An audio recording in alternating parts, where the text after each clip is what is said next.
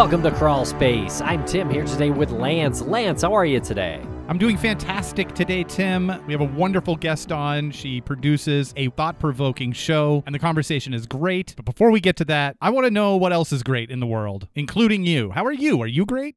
Yeah, I'm doing great here. Very excited to bring our fine audience this conversation today with journalist Amy Donaldson. She is a journalist and has also started a new podcast called The Letter. It is about the murder of Zachary Snar from 1996. Zachary Snar was murdered by a young man, Jorge Benvenuto. This was a random shooting. The tragedy really comes into play when you look at the details of Yvette, who was Zachary's girlfriend, and himself outside taking pictures of the moon. They're about to go into college. This was their first, quote, adult date. And then out of nowhere, this tragedy happens. Yvette survives miraculously, and Zachary passes. And Amy's storytelling technique in the letter doesn't so much revolve around the crime itself and any punishment that happened with Jorge. It revolves around how both families are dealing with this grief. And it's a great podcast. It's a deep dive into a case that is solved, but there's still a lot of hanging emotion left in this case. Amy speaks with Zach's parents. It's really an interesting thing because Zach's mom, Cy, has a relationship with his killer. Zach's mom, Cy, has stated that she has forgiven him and loves him. And that takes amazing strength. I don't know if I would be able to do that. I think we even talk about that a little bit in the interview. It takes amazing strength, and it's definitely worth the listen just to wrap your head around how someone can come to that conclusion after dealing with such a tragic moment in their life. Yeah, agreed. I don't know how Cy can do it. It's pretty impressive. We definitely ask you to check out The Letter. I think you'll really like it. There's a link in the show notes to subscribe. And Tim, if they want to hear this episode without the ads, please tell me that there's a place that they can go. Actually, yes. They can go to crawlspace.supportingcast.fm and they can subscribe to Crawlspace Premium, where they get every single episode of Crawlspace ad-free, as well as our bonus show called the Crawlspace Crypt. And we just did our first Ask Us Anything yesterday. So if you are a subscriber, stay tuned for more of those, and you will receive email notifications so you can pop that on your calendar and be ready for our next Ask Us Anything. All right, everybody, thanks a lot for listening. Follow us on social media at Crawlspace Podcast or Crawlspace Pod. And we'll be right back after a quick word from our sponsors. Thanks to our sponsors, and now we're back to the program. Amy Donaldson, welcome to the podcast. Thank you so much for having me. I really appreciate it. Oh, we really appreciate you coming on the show, but we equally, if not more, appreciate the work that you're doing in your new show, The Letter, and we can get into that in a little bit. Can you introduce yourself to the listeners, a little bit of your background, and then we can get into your Starry Night t-shirt?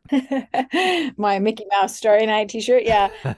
So I'm a print journalist by training. I've been writing for newspapers since I was a sophomore in high school, and they offered free pizza for anybody who wanted to work on the newspaper staff. I covered crime and corrections most of my time on the news desk for about 8 years, and then had thoughts of quitting, and I was actually writing a book about a serial killer here in Utah. My youngest daughter was born during that time, and I needed health insurance. So I called my old boss, and he was in sports, and he said, come do sports. Like, we could do some really cool stuff in sports. And I love sports, grew up a sports fan. I think I can play every sport, but not well. And I'm really competitive. So I went and gave it a try and hated it for about a year, and then found women's and high school sports and really loved covering prep sports, really loved covering women's collegiate and Olympic sports. I've been to 7 Olympic games. And then probably about 4 or 5 years ago, I started really hating that I was the only woman in every room I went in.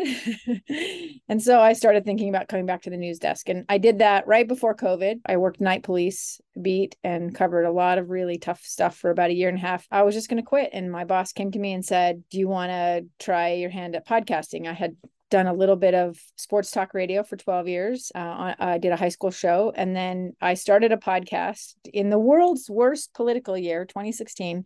My colleague and friend and I, we decided we we'd start a podcast that encouraged people to talk to people who disagreed with them. Yeah, that it has been really fun, but it was kind of baptism by fire in the podcast universe. I have always been a fan of narrative storytelling. And so when I found a podcast that, did journalism, but with a narrative story, I was like, I have to learn to do this. It's a lot harder than I thought it would be.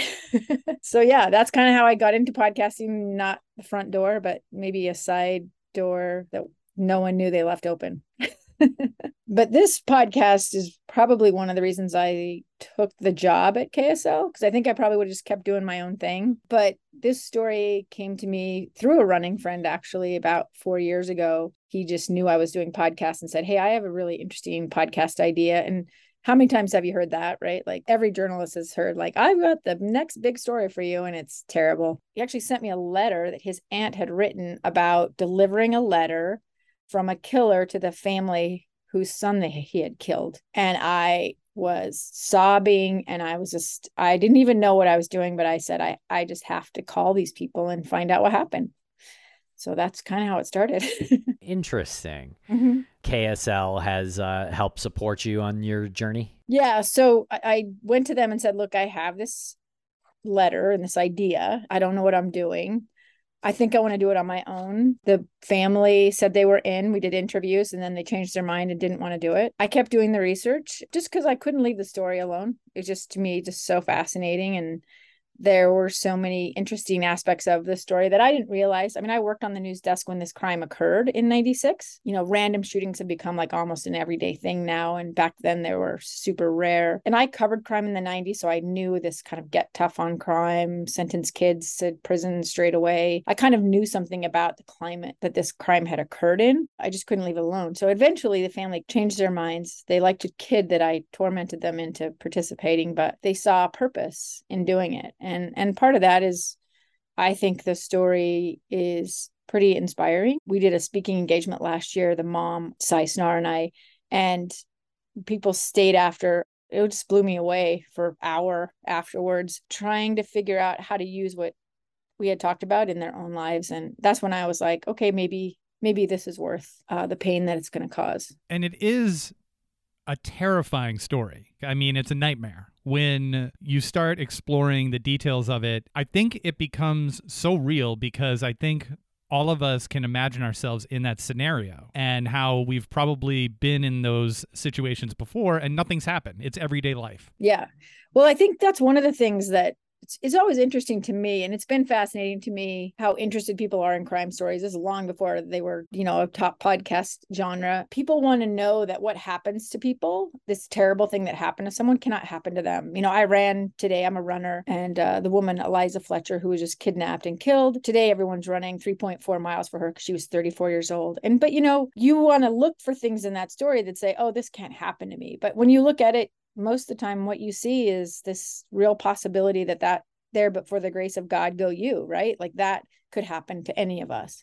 And I think that if we looked at news stories more with empathy, instead of looking for what disqualifies you from being potentially in this person's shoes, if we just tried to have some empathy for where they were at and why they were there, I think we would be able to talk about some of the things that grow out of these situations. Like one of the things I talked to a vet, Rodier is a survivor in this story. A 19-year-old kid approaches two 18-year-old kids while they're out on a date shooting pictures of the moon and just shoots them for no reason, unloads his gun twice. The 18-year-old woman survives. Her name's Yvette Rodier. She's a prosecutor today in Salt Lake County. The young man, Zachary Snar, was killed. I think every bullet that hit him would have been fatal, according to the medical examiner. At the time, people were looking at it and saying, well, what were they doing? Or what were they involved in? Or it was, prime gang time in Salt Lake City. So were they in gangs? We just looked for all these reasons for why this happened to them, and it was sad, but it couldn't happen to us or our kids. And what people saw was like, oh my gosh, these are our kids. Like this could happen to any of us. And I think that's one of the things that's really interesting when you're covering crime or writing about it, is the stories where people see themselves are the ones that are the most unnerving because they pay attention in a way that they don't when they think, oh, that could never happen to me. I don't go running by myself, so that could never happen to me.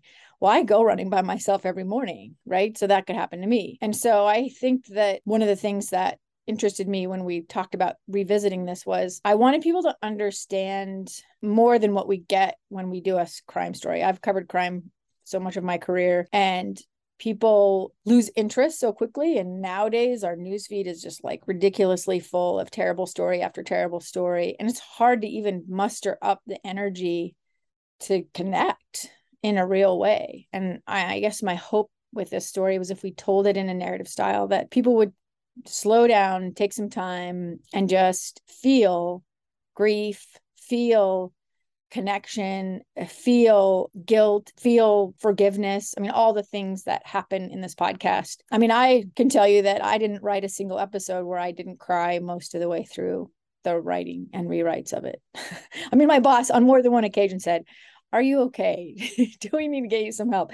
But it's just the act of connecting, which we think we're more connected now, but I think we're actually more disconnected in a lot of ways. Yeah, it's a great way to put it. We talk about that a lot because we talk about all of these emotional, tragic, true crime, unsolved, cold cases, and we do it via Zoom, and we think that we're all connected, but I mean, we're doing this virtually, and you kind of lose that human element to it when it's all digital nowadays, even though we're saying we're all connected. It's almost like this pseudo connection that we feel like we have. And you said something interesting about understanding that there will be damage that will be done. Recently, we had a guest on who teaches a course in media. What's the exact thing that he does? It's like It's basically like podcast ethics, journalistic ethics in podcasting. We had brought up this concept of if you don't come from a background of journalism where ethics are already in place, or any background in a professional setting where ethics are in place, and you just come into true crime podcasting. We had Rabia Chaudhry on one time, and she had said, if that's the case,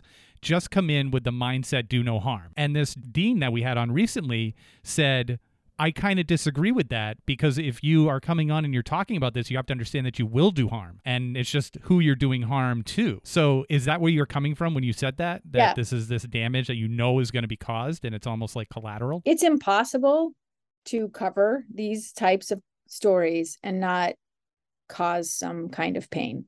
Do you also cause other things like education and healing and things like that? Sure. The thing I learned right out of the gate covering a story about a 7-year-old who shot his 6-year-old brother with his dad's gun was that there's no way for me to enter into this conversation in any way, just even if all I'm giving are the basic bare bones facts of what happened.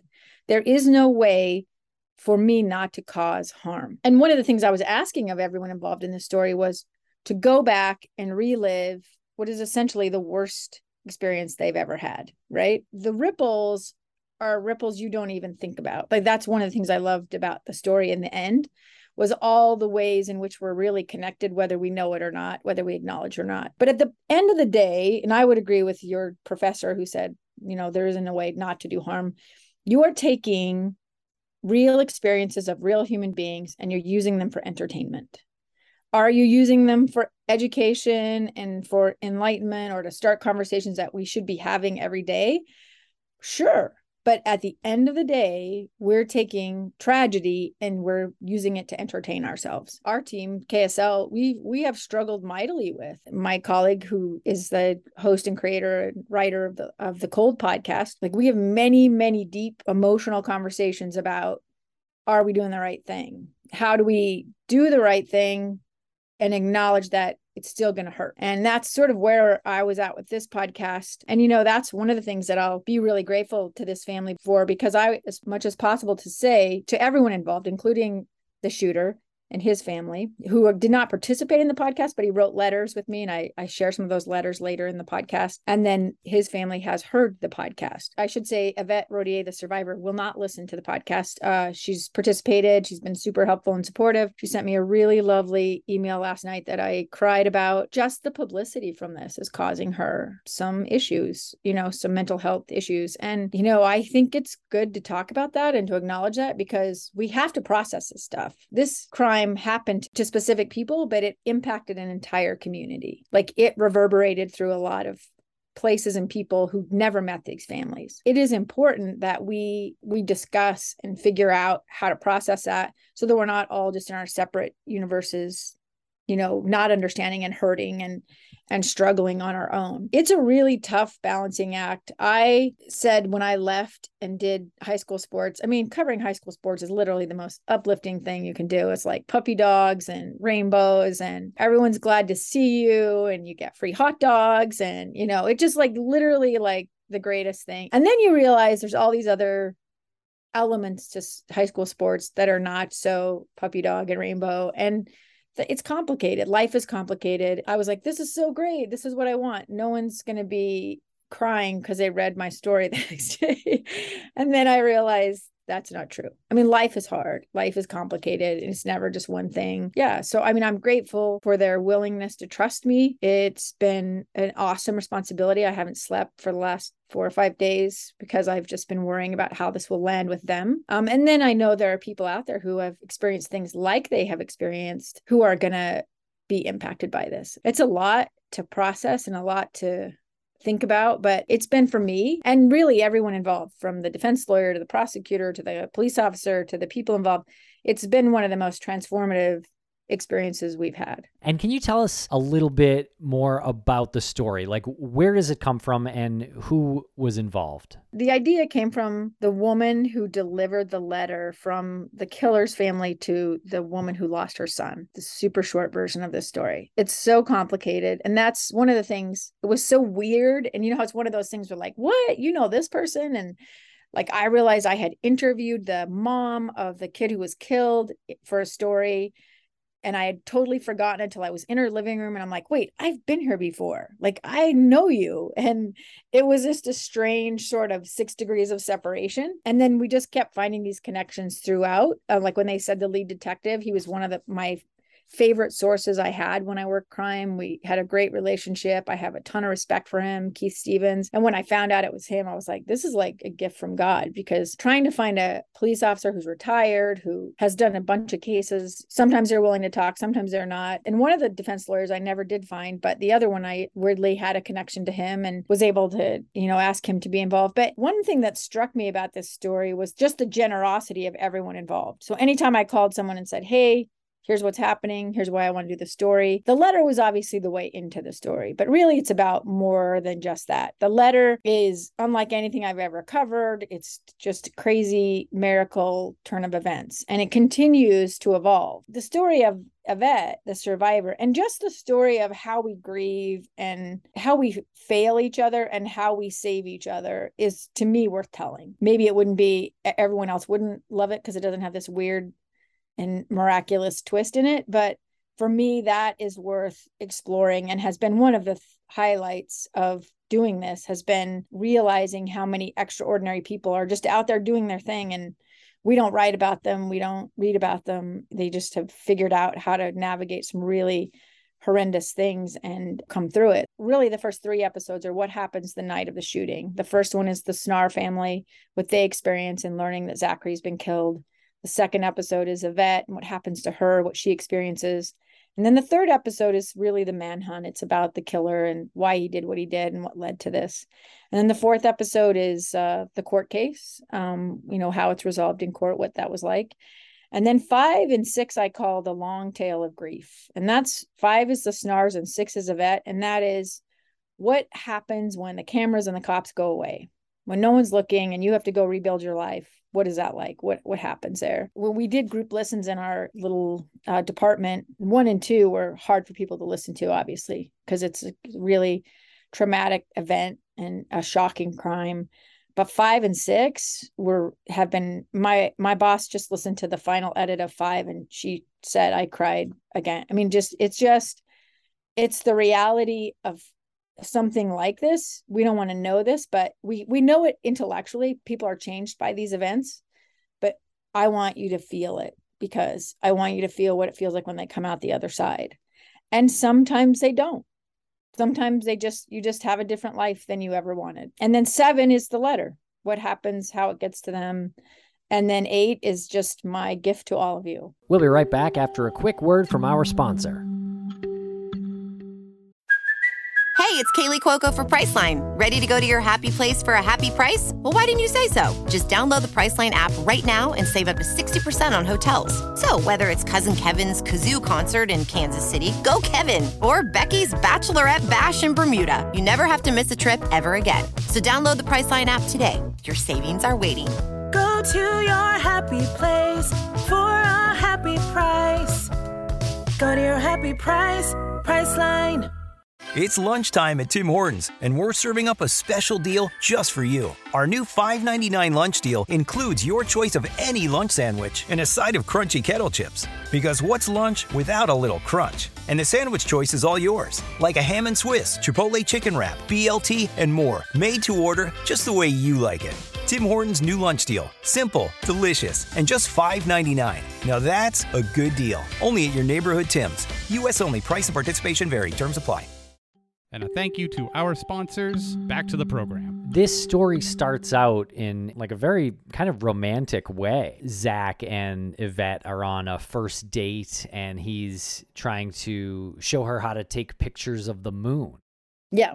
Really quite innocent and romantic. Yeah, I mean, I think it's like teenager-y romantic, right? They had been friends since junior high. I think they were always been fond of each other, but this was like she said, they're kind of their adult moment, right? They were moving from childhood to adult life. They were going to the university in a couple of weeks, and this was their date. So where they could talk about grown-up stuff and what they wanted out of their lives and what they planned to do with their lives and all their hopes. And he was an avid photographer. His parents still have pictures that he took hanging in his house. His mom worked at a photography studio here in Salt Lake, and he'd taken a photography class and had done really well and loved it, and just wanted to show her what it was like to take some pictures of the full moon. And if you've been in the mountains in Utah, like I'm actually going to go hiking the next full moon.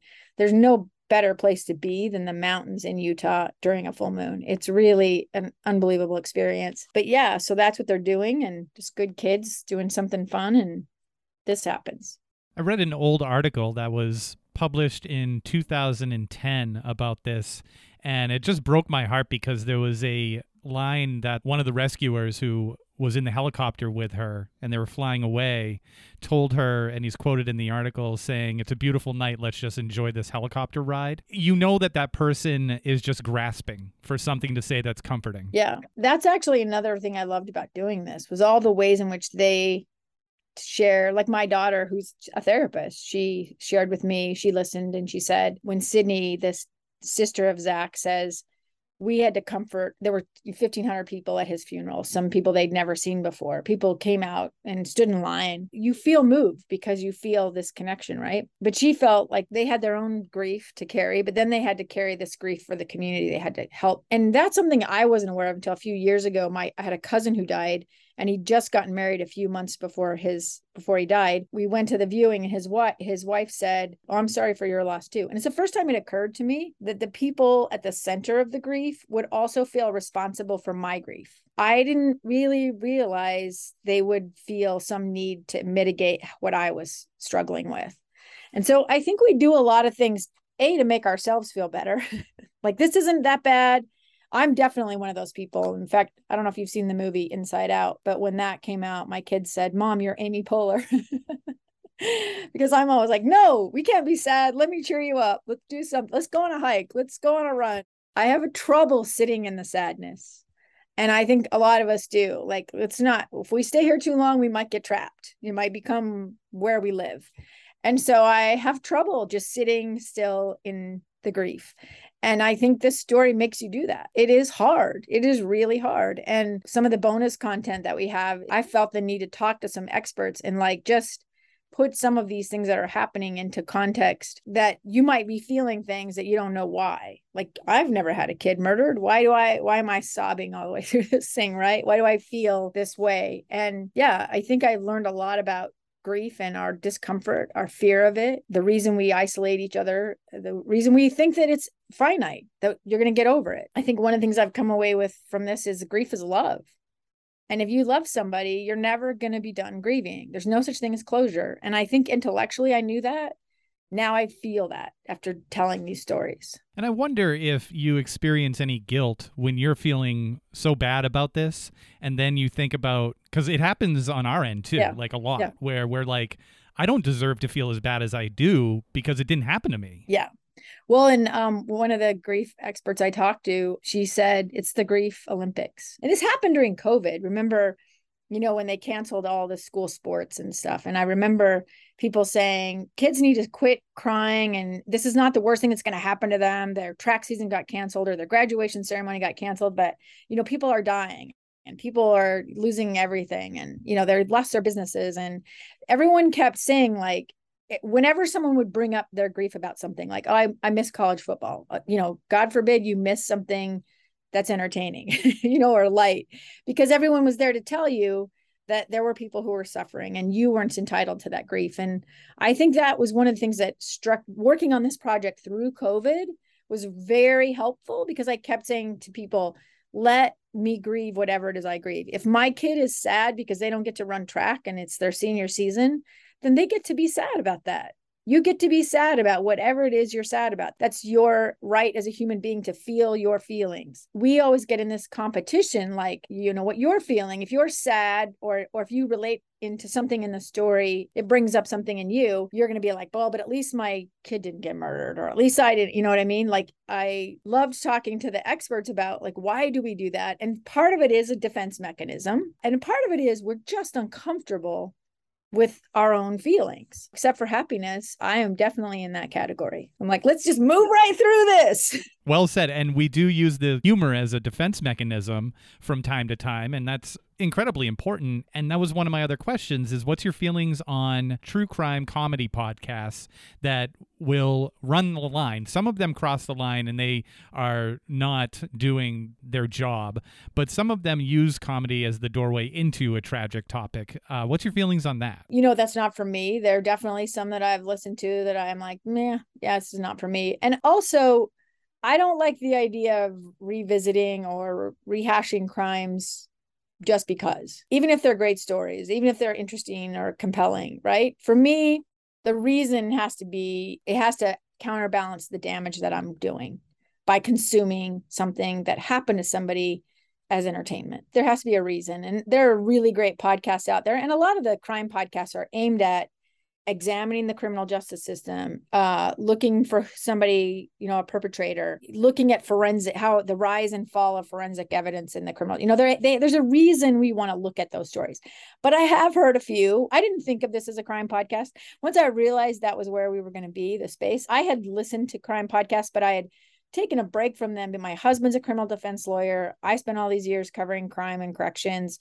Like, you don't understand how jaded you become. And I wanted my kids to have one parent that didn't think the world sucked. So I had to try to become the more positive parent, because my husband's like, everyone's, trying to kill us, and, everyone's bad, and don't let anyone, people come to the door and he won't even open the door, So, and I come from a home where, like, the door is unlocked and, oh, the neighbors just came in, and it's a tough genre. I think there are podcasts for everybody, for whatever it is you feel you need from the genre. But yeah, I definitely avoid ones that I feel like they just want to talk about something terrible. And your podcast and the story that you've really chosen to tell out of this is a bit about survival as well, because Zach was killed, but Yvette survived. You mentioned that she became a prosecutor. Yeah. That's incredible to me. She actually worked with victims for a while. The thing that's remarkable is what she's going to go through a couple more things in episode 6 that you're just going to be like, what? And I didn't even put everything in. I'd go to a high school game or practice and talk to the coaches about, hey, who can I'm looking for a good story. And they would be like, well, we don't have any good stories. And, it was never true. Always you could find a good story. Most people have good stories to tell. They just don't know. When you walk around and you're talking to people at the gym or, at work or whatever, you don't really know what they're carrying with them, what they've been through. I think nothing illustrates that more to me than Yvette's story. If you met her, you would not know. And my husband, he's gone against Yvette in court. Like, he's a defense lawyer. She's a prosecutor. They've had cases against each other. And he's incredibly fond of her. He listened to some of the earlier drafts and was just blown away by what she's been through. And to me, surviving that night was definitely heroic. Like it's unbelievable what she goes through. But the reason I think she's like a rock star, an amazing hero to me, when you hear the life she rebuilds for herself in spite of all of the stuff that she has to deal with. And really the Snars are the same way. I think that's one of the things. You think that this is the worst part, but it's not. It's a lot of people who've lost someone will tell you, like, once the funeral's over and everybody goes home and you have to just be in your house and live your different life now. This person that was integral to your everyday life is gone. That's the real challenge. That's the really painful thing.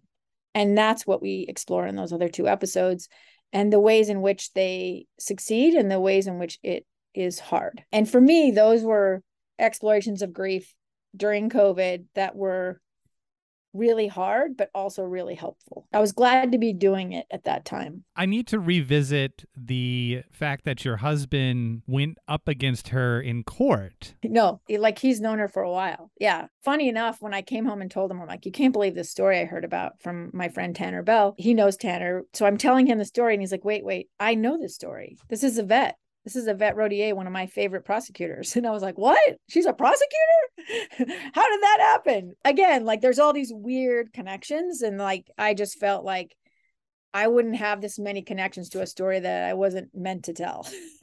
My husband actually plays the prosecutor in episode 2. So very cool. His voice debut. Wait, this is too wild. Yeah. Your husband plays the prosecutor in episode 2. Yes. But he's gone up against her as a defense attorney. Is that like the definition of meta?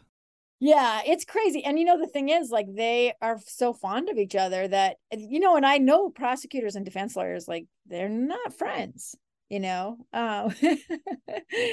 I haven't really met anyone who's not fond of Yvette. But the fact that Yvette and Ed have this like lovely relationship too is another reason for me to think maybe I'm close enough to this story that I could do it justice. I mean, I knew I would be in trouble if I hurt Yvette because my husband's very defensive. I mean, a lot of people who know her are, because she is, honestly, I mean, I'm not exaggerating. Like, she's, every cop I interviewed or I reached out to got a thank you letter. Keith Stevens gave me a copy of the letter she wrote him after the court case finished, where it's a full page. She's a 19-year-old woman at the time, thanking him for his work. And I said, how many of these did you get as a cop? And he's like, none. This is it. This is the one thank you letter I got. And that was after the trial? Yeah, after the sentencing. I wonder if there's something there with resolution, helping the survivor a little bit. Some of it says something about Yvette, the kind of person she was, right? But some of it is about who Keith Stevens is. He's pretty emotional in episode 2, but if you met him, like,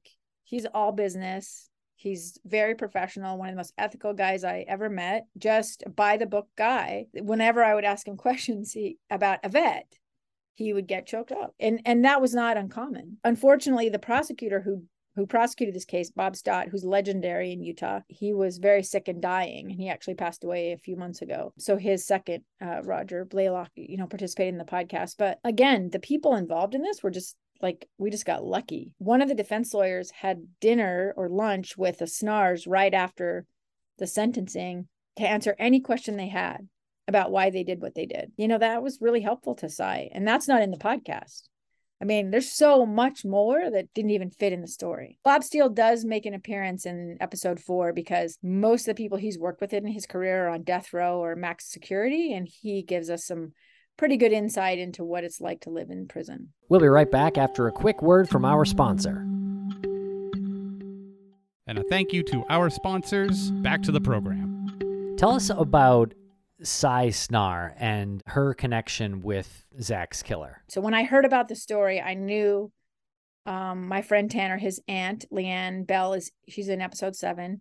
I knew her story. I knew what happened to her. I didn't know the impact it had on Cy. So I was kind of nervous. I waited a few months because I was like, what if, it didn't land the way he wanted it to, or, I just didn't know. And so when I finally reached out to her, Cy actually invited Leanne. We all had lunch together. And right after that lunch, Leanne reached out to me and said, I don't want to do a podcast. I just don't feel like it's my story. I'm supportive. You can use my letter, use whatever you want, but I don't want to participate. And I said, that's fine. And so I said that was fine with her. And then Sai and I did an interview, and then 2 weeks later, she backed out. The reason that I sort of hoped it would happen anyway. And I remember telling some running friends, we were hiking up a mountain in Big Cottonwood Canyon out here. And I said, look, I don't even know if this is going to be a podcast or a story for the newspaper, what it will be, but I have to know how it ends up. I have to know the end of the story. And as a journalist, you can ask those questions that people normally don't get to ask. So I just kept in touch with her and kept doing research. And her fear was that once she got the letter from George, she found this little bubble of peace. And that if she shared that with the world, you know how great the online universe is, that they would crap all over it and destroy any peace that she and her husband, Ron, had found. And they didn't want to see that happen to her. And so she said, you're probably right, and let's not do the podcast. And then some things happened that made it so that probably this story was going to get some publicity down the road anyway. And so I went back to them and said, why not just tell the whole story? Why not do it our way? And she said, okay, let's do it. And in fact, Sydney, who was opposed to the podcast, then did participate. Trent, her older son, did not participate, but they were supportive of her doing it, as was Jorge Benvenuto, George. His family calls him Jorge. Sai calls him George. But yeah, he is supportive of them doing it, but he did not want to participate. Just knowing how she felt about the letter was enough for me. Seeing what's happened in the years since that letter arrived, I think it was January of 2019, it has only every single day reinforced that we're doing the right thing. And you mentioned a couple of times that Yvette doesn't want to listen to the podcast. She's not going to listen to the podcast. Do you think, though, that sometime down the line she will listen to it? And do you think that it would benefit her to listen to it? I don't know. That is my answer to both of those questions. I made sure that in the 2 episodes that centered on her, we did not use the killer's name. She does not say his name, and she doesn't have any connection to him at all. And so I made sure in those 2 episodes that if she did want to listen to any of the podcasts, she could listen to the episodes that were about her and her experience without fear of hearing his name. And I told her that, which she was very gracious about, but she, for her own mental health, is not going to listen. Her husband has listened to the episodes. I don't know if it would benefit her. I mean, I don't know. I don't know if it'll benefit anybody else. You know what I mean? Like, I can't say. It will definitely challenge you. I've heard from lots of different people about lots of different things that were hard or were moving or that weren't hard or moving for me. A lot of people who have lost kids, and, I lost a kid. My stepdaughter passed away in 2013. She died from a drug overdose, though, so it wasn't the same situation. But anybody who's lost a kid understands, like, there's just this gaping hole in your life, and there's anything that fills it. You're just now living with this giant hole in your heart. Like, that's just what happens. And so I think there are a lot of people who relate to that, but I've been really surprised by the number of people living with trauma who relate to Yvette's story, and who, whether she ever hears it or not, she's helping with just her sort of will to, like, build something beautiful, whether that's what you would do or how you would do it. And what I loved and what I really wanted to honor was there are a lot of ways to get to a good place. And I want people to honor the path you choose. My way is not your way. Let's help each other do what we need to do to get to that good place. Anytime a guest delivers like a nugget like that, I'm like, I feel so bad following it up with anything. I can't imagine being okay with my mom saying I love you to the shooter. How does the Snar family react to that? You have varying reactions to that, right? And even she makes a decision to go in episode 8. She wants to try to meet George, see him face to face. She's tried actually for many years. You hear in episode 5 a failed attempt. Her husband, who's on board and has, loves the letter and loves George too, is like, man, I don't know if I'm there yet, right? And the kids are like, definitely not there. And I think her son is maybe, he's struggled with it the most, their decision to take the letter and to and to take George into their lives, right? But I think that he loves and sees the good it's doing his parents. And same with Yvette. We do talk to Yvette about what she thinks of what they're doing and their decision. And that's why, again, I say the generosity of everyone involved in this story is mind-blowing, because so often when I've done stories like this, people are judgmental, or they, this hurts me that my mom is doing that or whatever. But everyone is just so generous with each other. Like, they understand this is really hard. Like, this is like indescribably hard. And so whatever people need to do to get through, if it's never saying the name of the killer, okay. If it's taking a letter from the killer, then okay. Whatever you have to do, support it. And that's the generosity that's just at every turn has been like mind-blowing in this story. It's inspired me to be more generous in my own life when I feel like, oh, that's not what I would do. I want it this way. You want some confirmation, I think, that you're doing the right thing. And none of the people in here have worried about that. They just have to do what they're doing to get through, and they give everyone else room to do what they're doing, what they need to do to get through. One bit of feedback I got when I let the Snars listen to, I let everybody listen to the podcast in advance, all 8 episodes, just so they know what's coming.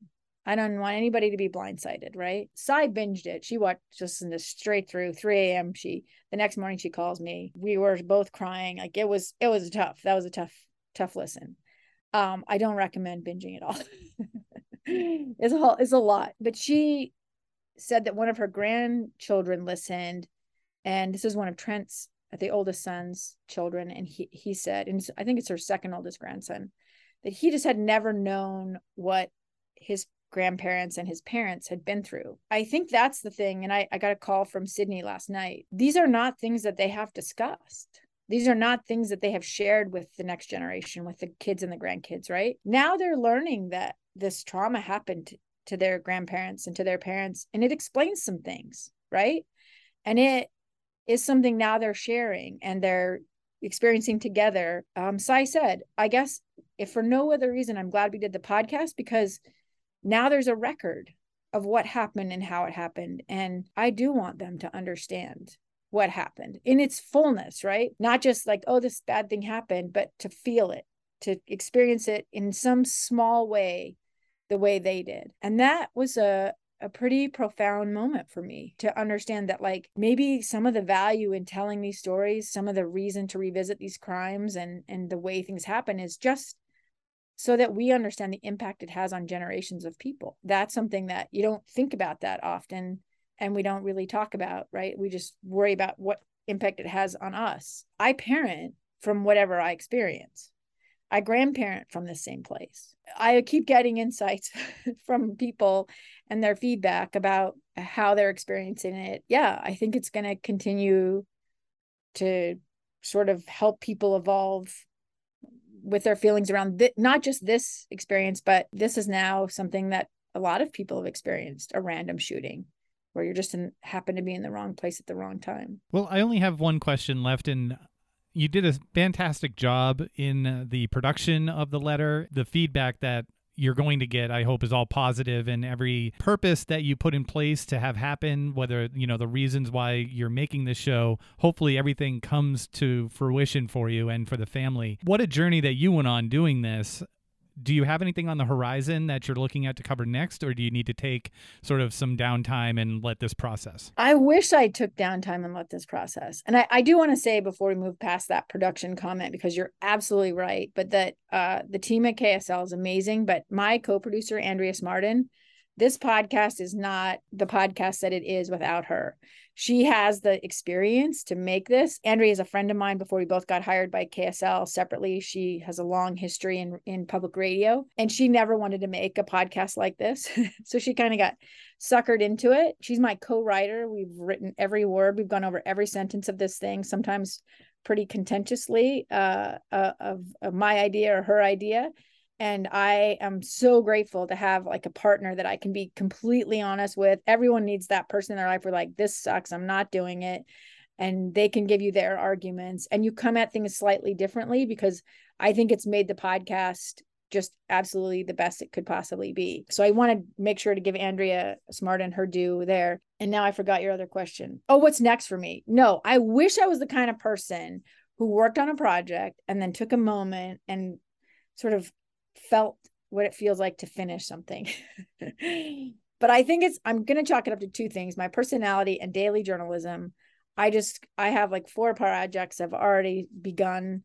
One of them's the deadline's coming up pretty quickly, and it's a sports podcast, so went in a completely different direction. But yeah, I have a couple others that are more in this universe, but they're all narrative style. I've decided this is, whether I'm telling a sports story or a crime story or a journalistic news story, I want to keep doing this. I want to keep doing narrative storytelling until somebody says I can't do it anymore, and then I'll just go on my own and do it.